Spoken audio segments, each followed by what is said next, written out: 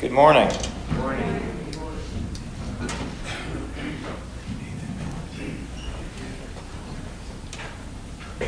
It's great to be together, isn't it? Yeah. If the mountains don't encourage you, I'm going to have a scripture for you. I tell you what, I was thinking about thankfulness because a little chilly yesterday, but I was thinking it got a little warm. If we had lost the road, we could be boating right now in this. I mean, just the ponderance of that should just lift your soul into thanksgiving for the next 10 years. Doesn't work that way. Yeah. This says, we've been talking about the Lord hearing us and turning to Him for help. This says, I love the Lord because He hath heard my voice and my supplications. Because He hath inclined His ear unto me, therefore will I call upon Him as long as I live. The sorrows of death compassed me, and the pains of hell gat hold upon me. I found trouble and sorrow. Then I called upon the name of the Lord. O Lord, I beseech Thee, deliver my soul. Gracious is the Lord, and righteous. Yea, our God is merciful. The Lord preserveth the simple. I was brought low, and He helped me. Return to thy rest, O my soul, for the Lord hath dealt bountifully with me. And he talks about the Lord delivering our soul from death. Anyway, I'm just reminded that there really isn't any peace for our soul unless we turn to the Lord. And it's really a sign of maturity to recognize the places where He takes us so that we are forced to turn upon Him, where He takes our soul or shows us that there isn't any peace and around us, obviously outside of us in this world. But no matter what place we find ourselves in, it says the pangs of hell gat hold of me. When you turn your soul to the Lord, we do have a God that hears, and He brings peace to our soul. And I'm very thankful for that. There's no time, as we heard on Wednesday, not to reach in. And I've been blessed during worship, looking around. Worship is such a personal thing. There's an atmosphere to be able to enter in, but that's really a blessing where there is an additional anointing available to reach into the Lord. That is what I'd say about worship. There is an atmosphere where the Lord makes a provision for you to enter in. And I've just been aware of, just on a personal way, people reaching in. I've really been blessed during worship because it really is personal. And I, from the youngest to the oldest, just encourage all the young people, take advantage of the time during worship to forget about who's around you, what's happening, but just to reach in. It's amazing that the Lord just gives you the opportunity to see something in a totally different way when there's an anointing for that. There are times where He just gives you a relief from what is on this level to see what is going on in a different level, and it's a lot better. And you get a chance just to clear your mind and just realize that the Lord is at work in a great way. And it's always overwhelming when you see that. Anyway, good opportunity again to come together before the Lord and just reach in and find peace for your soul. Amen? Let's gather.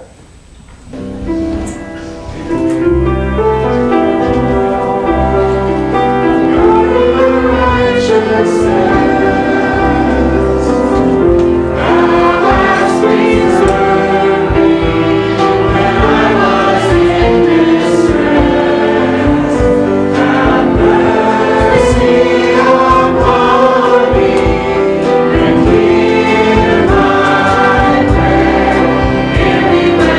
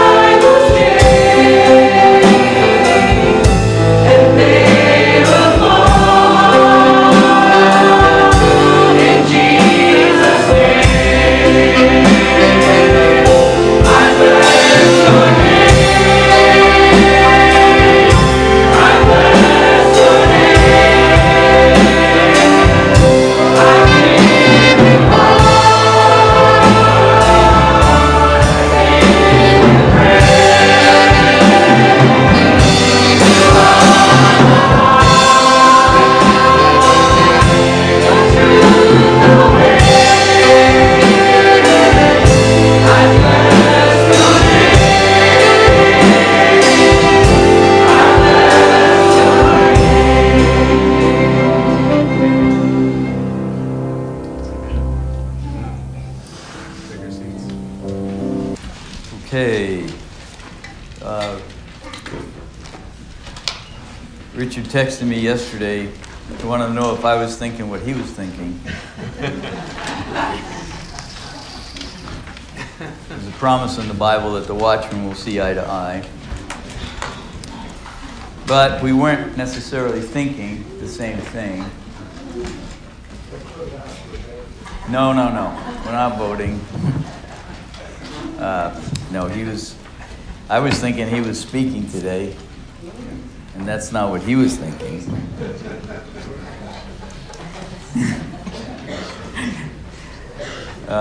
Anyway, so I am leaving, so that was his rationale. But I am coming back. I mean, Lord willing. So I have a title, and I often don't have a title, but the title at the top of the page, and I hope the message matches the title, because that's what's in my heart, but that the title is Living-Functional-Growing Relationship. That's the title. Okay, so actually we could probably close. There's we talk a lot about the offering ourselves, and it really, the point of the offering, it really is, I know we make it it's more dramatic than it needs to be sometimes, I believe, because really what it is to just approach the Lord. We sang a song today. We sang a lot of songs, but there was one that He's taken away every wall. You're in peace. Yeah. Broken down every wall. Okay. And I listened to Derek Prince yesterday. I never do, but I just happened to see a message, so I listened to it. And he was talking about the barriers. He was talking about healing. I don't know if it was just physical healing, or I only listened to 40 minutes of it, but it was like an hour and 8. I didn't have the endurance for that. Actually, I exercised for a certain amount of time, and he had like 7 common barriers to us being touched by the Lord.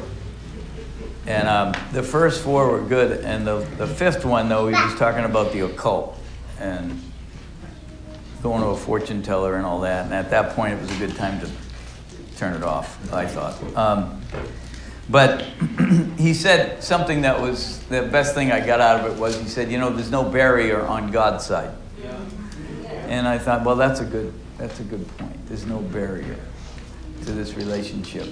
And so when we talk about offering, it isn't necessarily dramatic. It is just availing ourselves of this relationship, because we understand that the promise in the Bible, certainly in the Gospels, the great promise of God is eternal life, right? And that's not just talking about. It's not talking about time. It's talking about a quality of life that you and I live in forever and ever, right? And it's not. And that's good news for us because the subtext of that promise is that you get out of your own life and into another life that's higher. That's what this world needs. That's what man needs when you think about it. The futility of the age, the futility of the world is very evident because it's not in man to know how to go. And that's a very simple thought, but it's very profound because the elite people of this world in terms of finance and corporation and policymakers and they meet every year, and there's all kinds of things said about it. But when it gets down to the end of it, I'm not a conspiracy guy. I think Satan is a conspirator, but to control, and I think wealth wants to control, and I believe there are men that want to control, but I don't always believe that. I think they're fueled by Satan, but I don't think necessarily always that they know that. I think they're just living in their own natural mind, But the truth is they have no capacity to deliver creation out of the bondage of corruption. And so God has called us for that very purpose. And we know that the only ingredient that we bring, it's like we don't bring our talents, we don't bring our money, we don't bring our brilliant intelligence, we don't bring, although God, uses those things. I think the best employment that occurs is in the body of Christ when someone uses what God has given them for others. I think that's the best thing that happens here. I think that's the best thing about the community, or not just the community, but the body of Christ, where people function. If you're a gifted teacher, then you pour yourself out in the school. If you're gifted in the kitchen, you pour yourself out in the kitchen. If you're gifted with animals or whatever it is, and you pour yourself out there.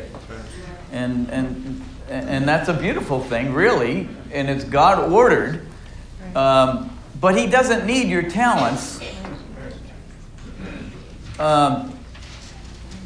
So really the thing, and I understand you don't just draw a line, now I'm offering myself this moment or any of that. You live your life saying, Lord, I'm yours. And that's what the offering is. It's a conducting of ourselves in a relationship that's living.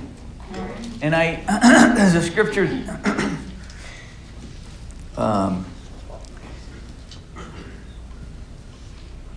sometimes you have notes, but they're not necessarily chronological. Anyway, well, let me just say this about the offering before I move forward with what I was just going to say. And that is in Malachi 3 and 4. You don't have to turn here. You can look it up later if you want. But it says He's a refiner. And He's going to purify the sons of Levi as silver and gold is purified. And the reason He's doing that, it says, is that they may offer in righteousness.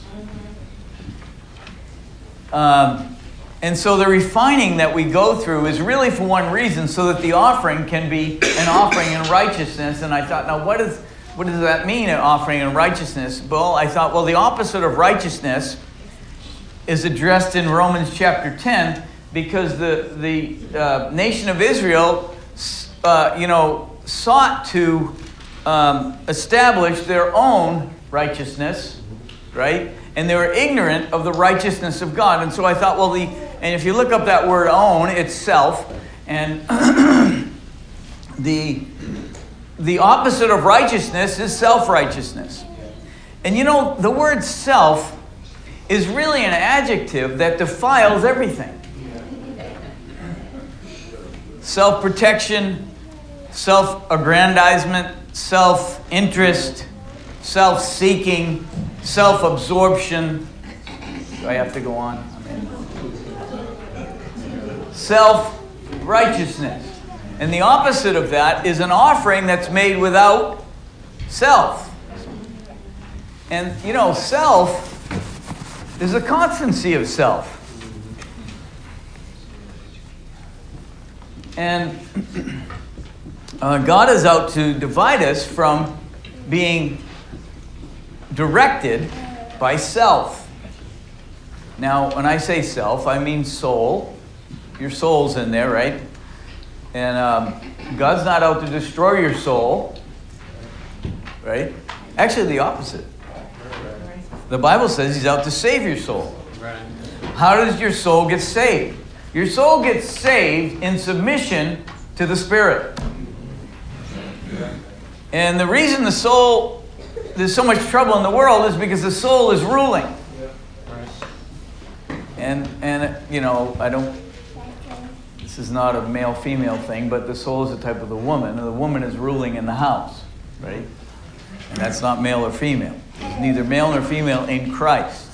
That's why we have no trouble with a female getting behind this pulpit, right? I know that's a big deal in many places. The females don't, and they want to discuss it and everything that Paul said. But there's no male or female in Christ, and that's why females can get up here under the authority of Christ. They're in the man, Christ Jesus. So Okay, so the opposite of righteousness is self-righteousness, and what God is doing is refining us, and it's a fiery refining to get us to the point where the offering actually is in righteousness. Self has been put aside from that offering. It's not an analysis of how I feel about this. There are days I don't feel like being a father, but too late, fella. You got 4 kids. And particularly when they're little, right? My goodness gracious. You look at the young families here, and that, I like to ask some of the ladies here that have more than 2, what are you doing in your free time, right? How's your laundry day? And you got, I don't mean you don't love your kids, but it's just, it's a full-on occupation. And some days you don't necessarily, and is Hannah here? Close your ears for a second. You don't feel like being a husband.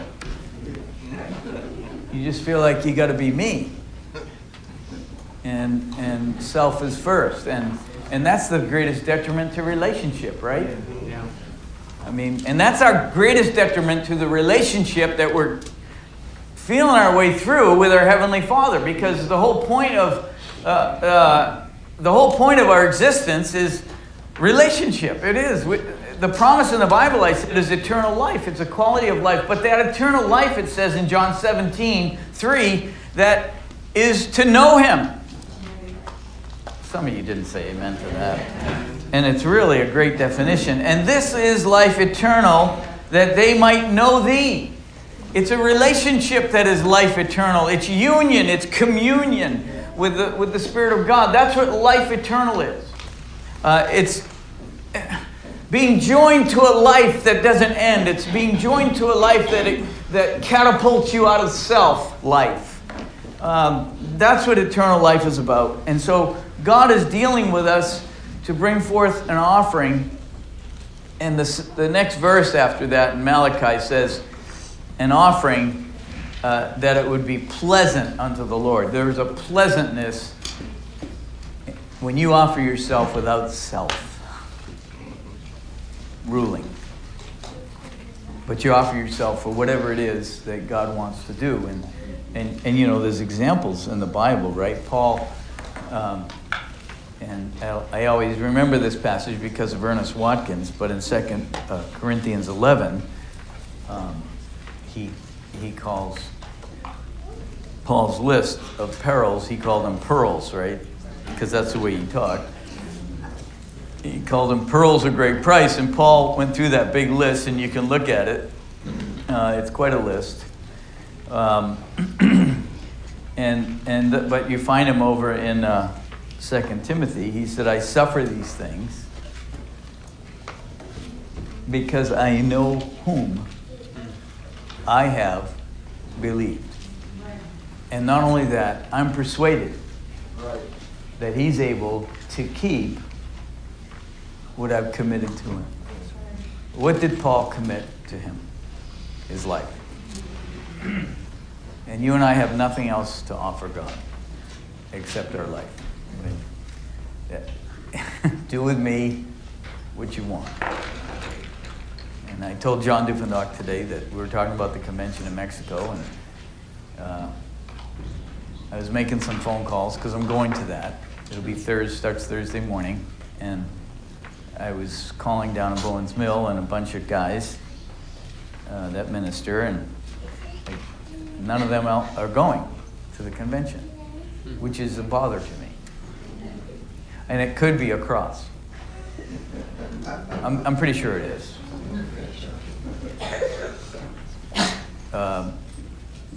And so I told Abel he was probably going to have to preach, and he's got a good message. And there's another brother that maybe I could get insight to preach. But I knew as I'm calling around, I had a sense of self-preservation.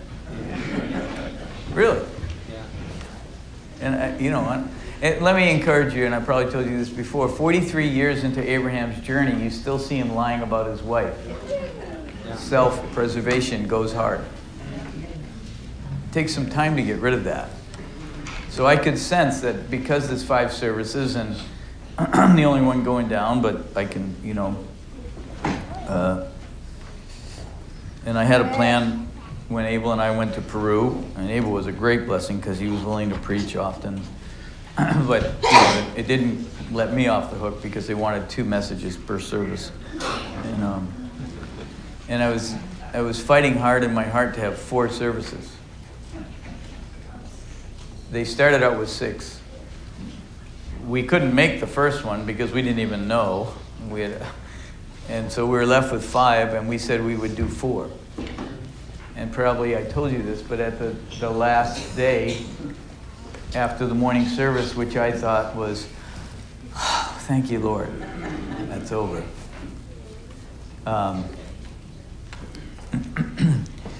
The guy got up and announced that, we just had a new group of people come in from such and such a village. And of course, he embellished it with, 3 days, canoe paddling. I don't know. It was pretty serious effort with guilt. And then it says, and we got another group coming in, in an hour or so. And so we're going to have another service this evening at 6 o'clock or something, 6:30. We're not sure if the ministry will be here. So I was complaining to Abel because Abel's a great guy to complain to because he doesn't, don't you say, Adele could really attest to that probably. He doesn't complain, and he doesn't wear his opinions on his sleeve. He's fairly quiet, and he's wise.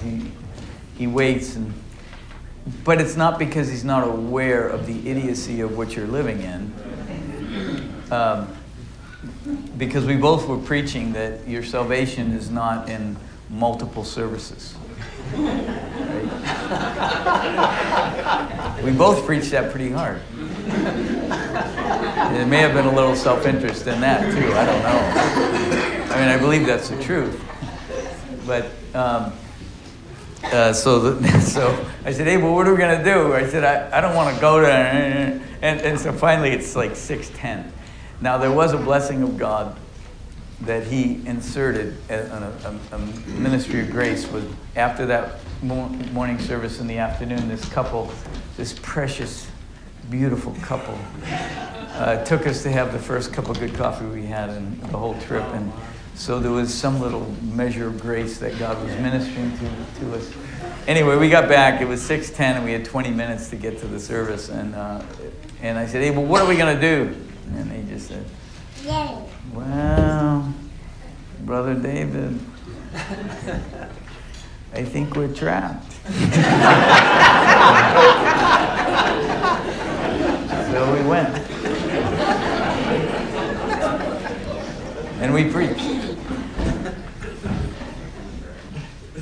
And it's not even about, it's just about what I don't want to do.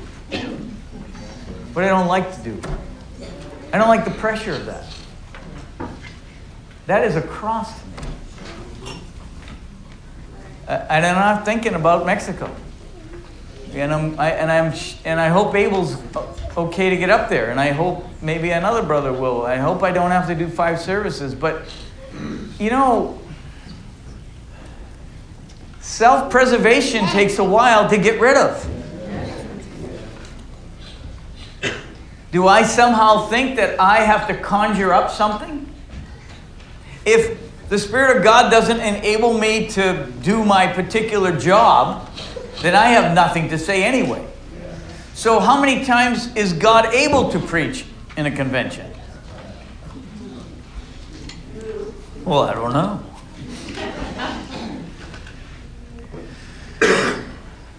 Anyway. An offering that's pleasing is one without self in it. That's what the offering's all about. Beautiful scripture in 1 Chronicles 29:9. It says, they offered willingly with a perfect heart for the building of the house of God.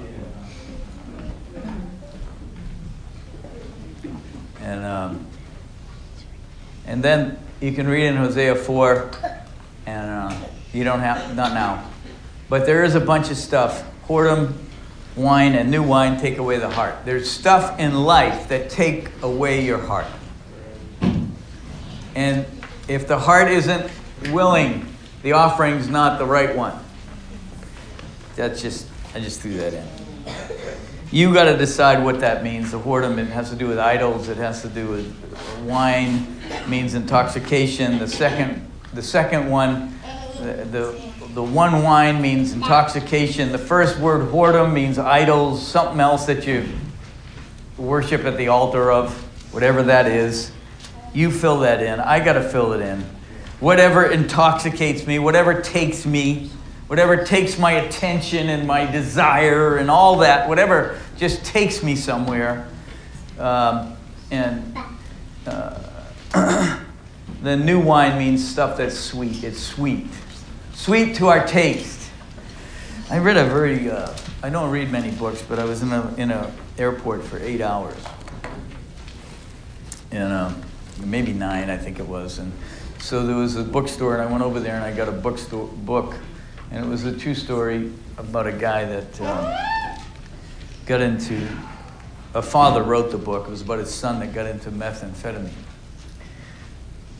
And the kid was a, really good athlete. The father they had a professional, and anyway, but there was an emptiness in the guy's soul and the kid's soul. And this is what was so evil about this.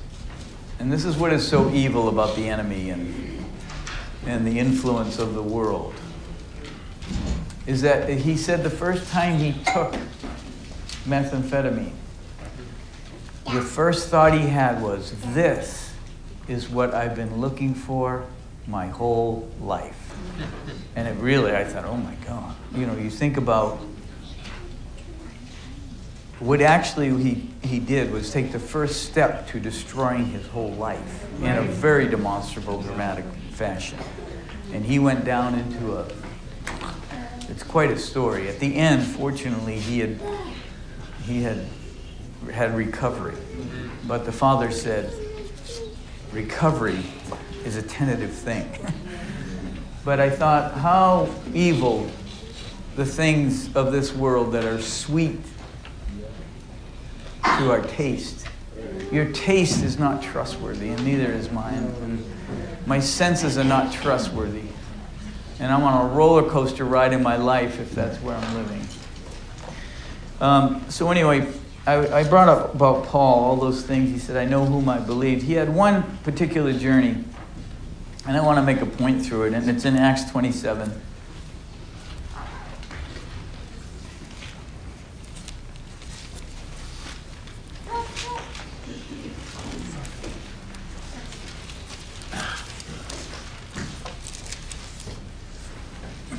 And in Acts 27, it's the story of when Paul has to go to Rome. Remember, he appeals to Caesar, and so he ends up on a journey there, and that's where his life ended. It was his last journey, and they got delayed in one of the ports.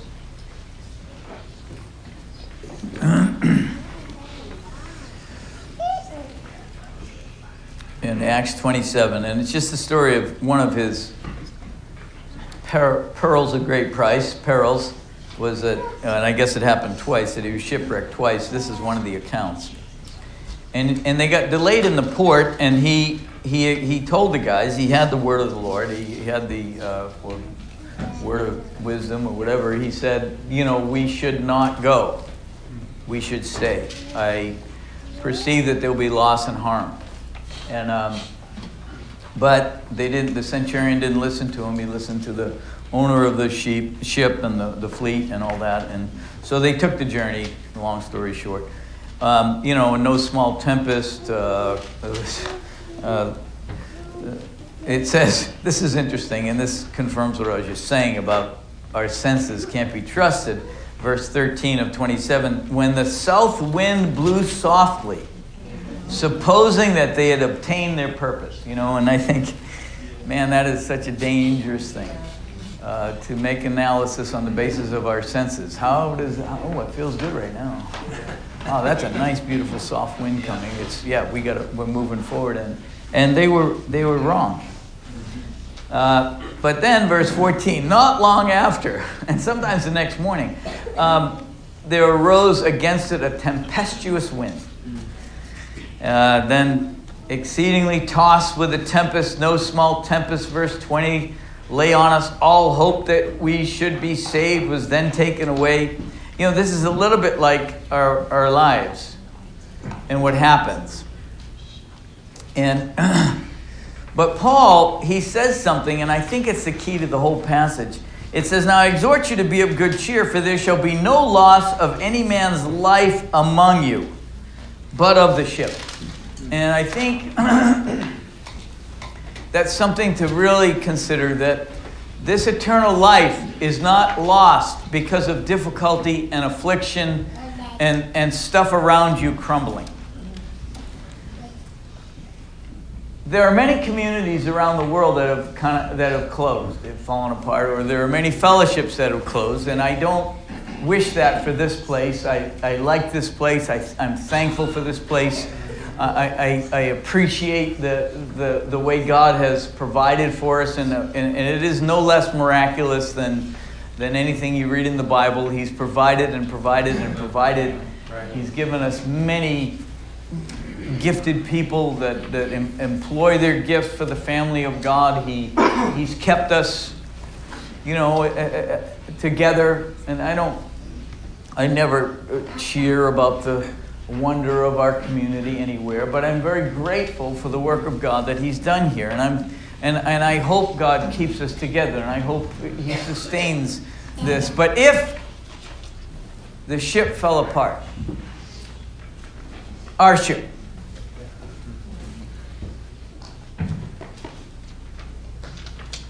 there doesn't have to be any loss of life, because this eternal life is in fact eternal. And this eternal life, in fact, is an eternal relationship with our Heavenly Father. And regardless of the environment,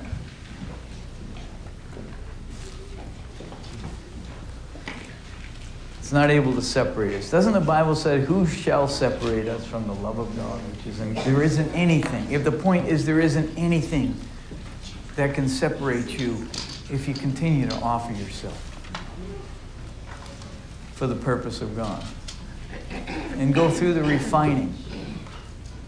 You know, the best thing you find out about the difficulties when you're in difficulty, and life isn't total difficulty, but there's a lot of difficulty and trouble in it. The best thing you find out is that you do not have to lose the life of God here. Right. That in every single situation, every single circumstance, every hardship,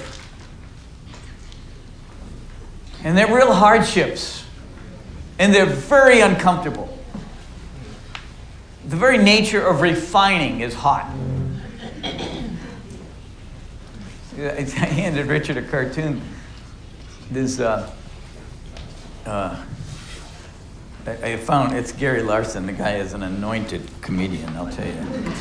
But it's graffiti in hell. And one of them is, hey, you call this hot? Another one is, Satan is a warm and tender guy. For a pleasant conversation, call Satan. But the nature of refinement is it's hot, it's uncomfortable. It's loss.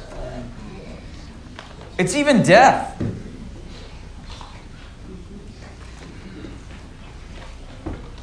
I mean, one of the reasons I'm traveling more is because there's a lot less people doing that now. Yeah, right. And it seemed to me that God took some of the best ones and left the others.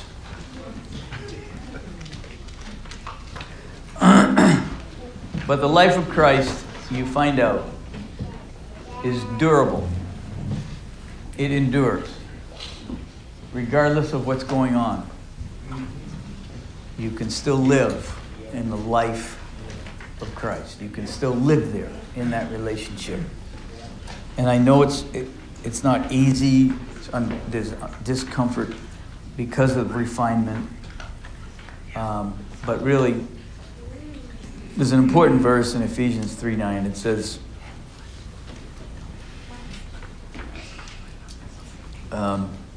God's purpose. He says, to make all men see what is the fellowship of the mystery.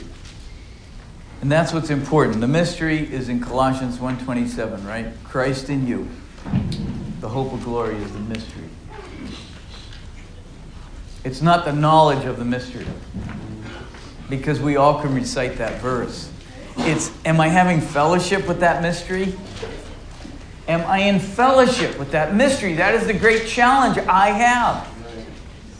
Am I communing with the mystery of godliness here, which is Christ? Am I in communion with that? Me. This life. That's your great challenge. In everything you do, the one thing that creates the most tension, if you're seeking to walk with God, if you're seeking to offering yourself, is, am I in fellowship with this life? Not life we talk about, life I'm living. So it's a fellowship of the mystery. Because God wants to demonstrate, it says, to the intent that now unto the principalities and powers in heavenly places might be known by the church the manifold wisdom of God. What is he demonstrating of his manifold wisdom to the principalities and powers? He's demonstrating that I can take a human vessel, a man, and put my life in that vessel. And he does not have to be ruled over by any other influence. Yeah. And I know that's in front of me. No other influence ruling over me. And you know what yours are, and I know what mine are. And what God wants to do is demonstrate his magnificent, manifold wisdom through the likes of us, that the life of Christ can rule in our vessels. He wants to demonstrate that to the principalities and powers that are unseen. There's something going on in an unseen realm of demonstration every time you stay under the hand of God. In whatever situation you say, I'm enduring, I'm staying under. Lord, cause me. Here I am again. Whatever you say, every second that you do that, every minute that you do that, every day that you do that, you are not wasting any time at all, because it is a demonstration in an unseen realm that you will not yield to the influence that's in this world and so prevalent. He's demonstrating that to the principalities and powers that rule. They rule the whole world. That you are not someone that's living on the basis of self. You're coming under one power, one ruler, one authority working here. And the test of this is a daily operation. And I would like to, I've already been talking for over half an hour, and I'd like to come in for a closing, you know. I hate being in an airplane when they say, well, we can't land for a while. Oh, it's so irritating. You know, it says, we're going to land in 15 minutes, and you get near the airport, and they say, okay, well, there's a such and such and such and such, so the runway, and they, you know, so we're going to circle for a while, and you're, you know, I mean, you've geared up for 10 more minutes. Okay, I can make 10 minutes, and then it becomes an hour. Oh, so that's a type and shadow for preaching.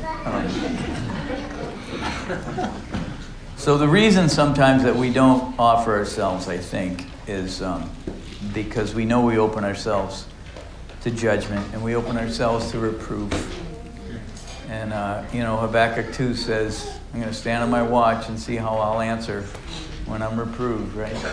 The great message that Elihu had to Job and his friends, he said in chapter 34, he said, let us choose to us judgment.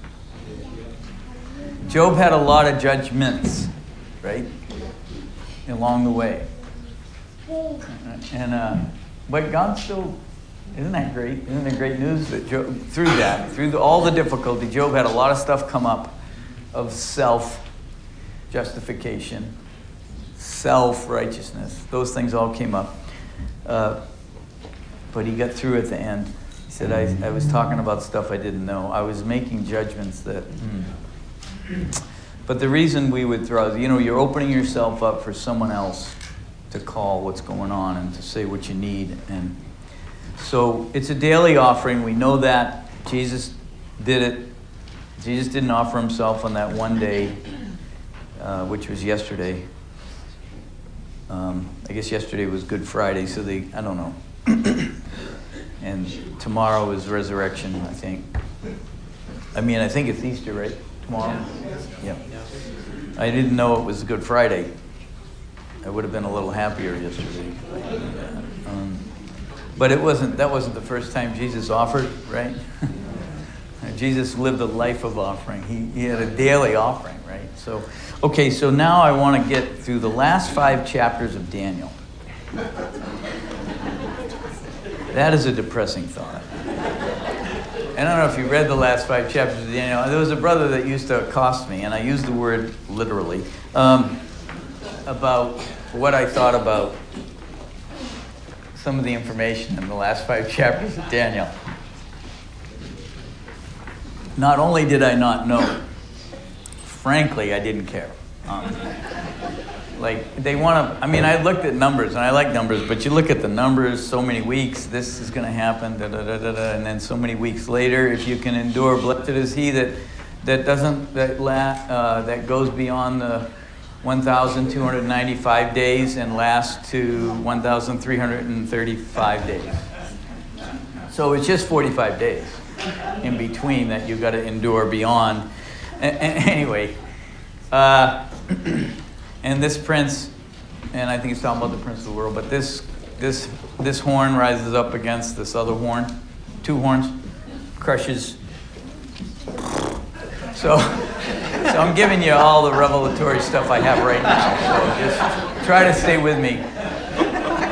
Let me just say 2 things. One is that those 5 chapters, Nelson might confront me later. He says, come on, some of this is... but those 5 chapters are talking about the end of time. That I know, because it says it.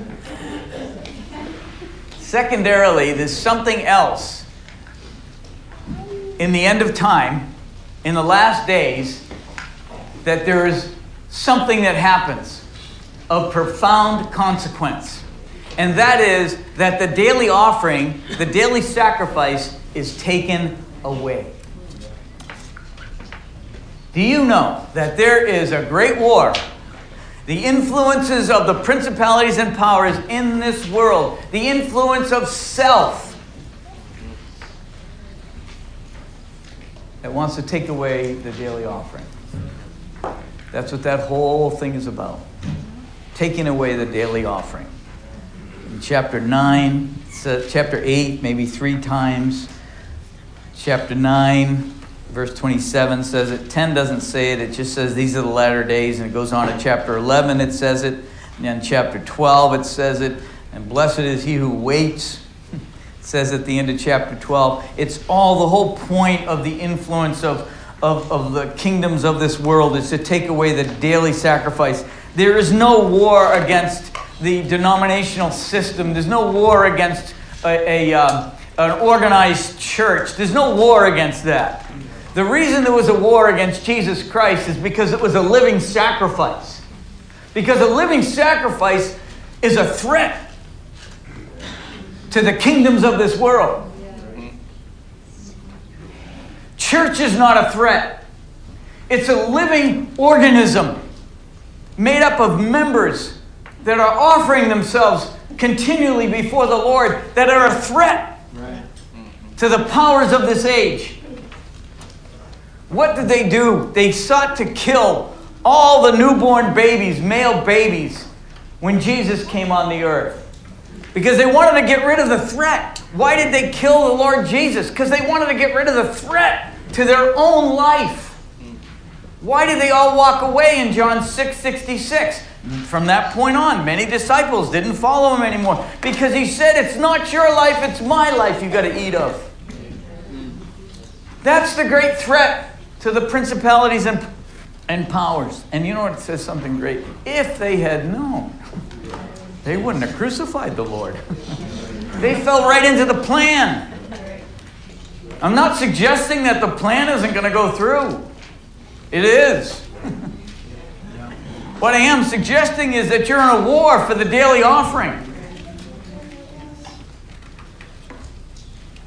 So that's where that is. And I thought, you read all through those chapters, and it's very perplexing, a lot of it, but you read all through, and I said, now, why did Daniel get all that? And I want to read one verse and tell you why.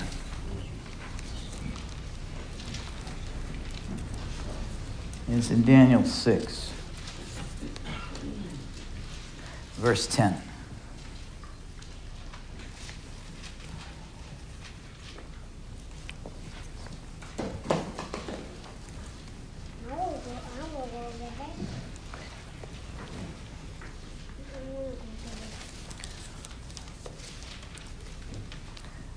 Verse 10, now when Daniel knew that the writing was signed, and that was the writing that, Darius signed, because they were conspiring against Daniel, because Daniel was a threat, because he was offering himself. He went into his house, and his windows being open in his chamber toward Jerusalem, he kneeled upon his knees 3 times a day, and prayed, and gave thanks before his God as he did aforetime. Do you know why Daniel got in on all this stuff?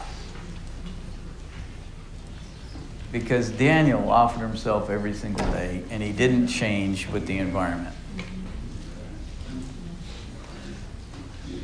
That word day there means daily. It's the same word as daily in the Old Testament.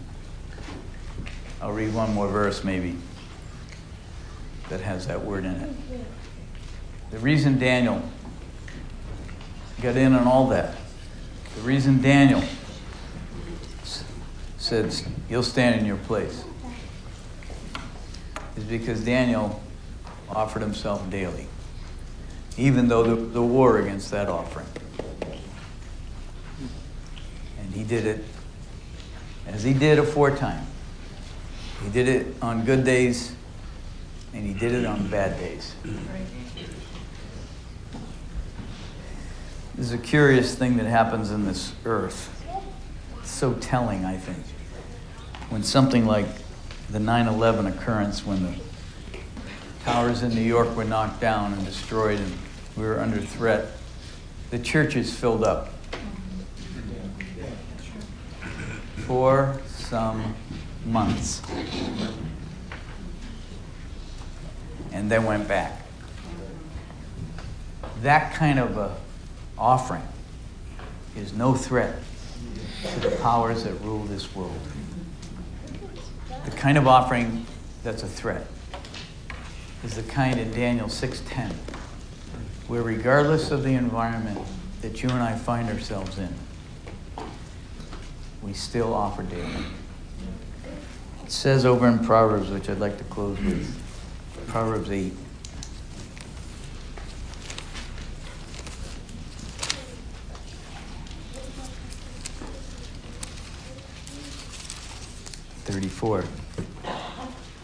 It says, blessed is the man that hears me, watching daily at my gates, waiting at the posts of my doors.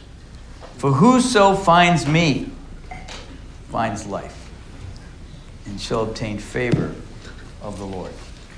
We've heard that scripture several times out of John 5:39 and 40. You search the scriptures, thinking that, and they talk of me, that you can find life. Amy referred to it, Richard referred to it. But you won't come unto me. And that's the key for every single one of us. In every environment. Come unto me. That's where life is. Amen.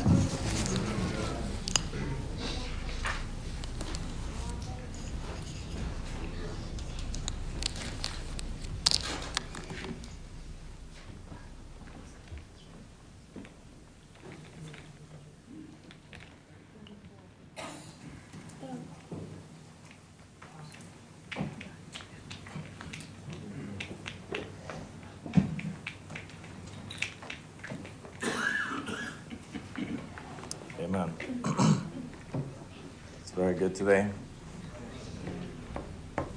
Probably one of the most important things that we hear.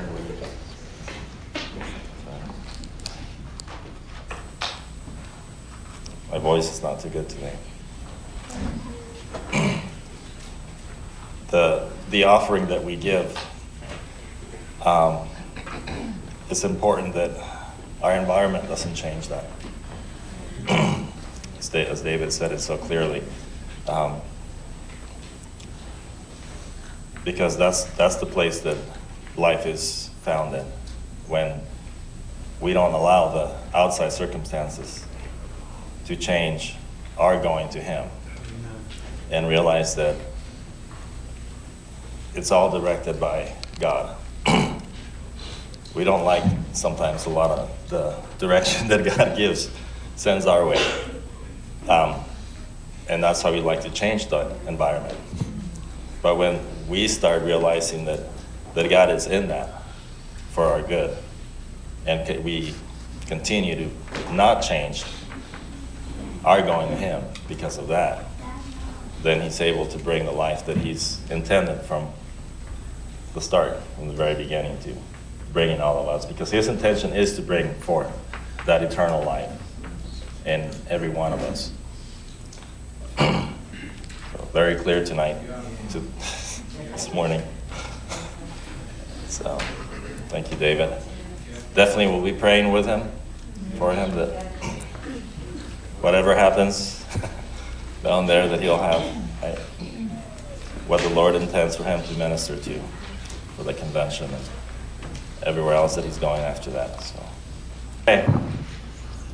Well, Lord, we know that all our lives are in your hands, Lord. We know, Father, that you have an intention for us and for all the circumstances. We ask you, Lord, for your life to break through, Lord, to minister grace and peace, to touch with healing, Lord.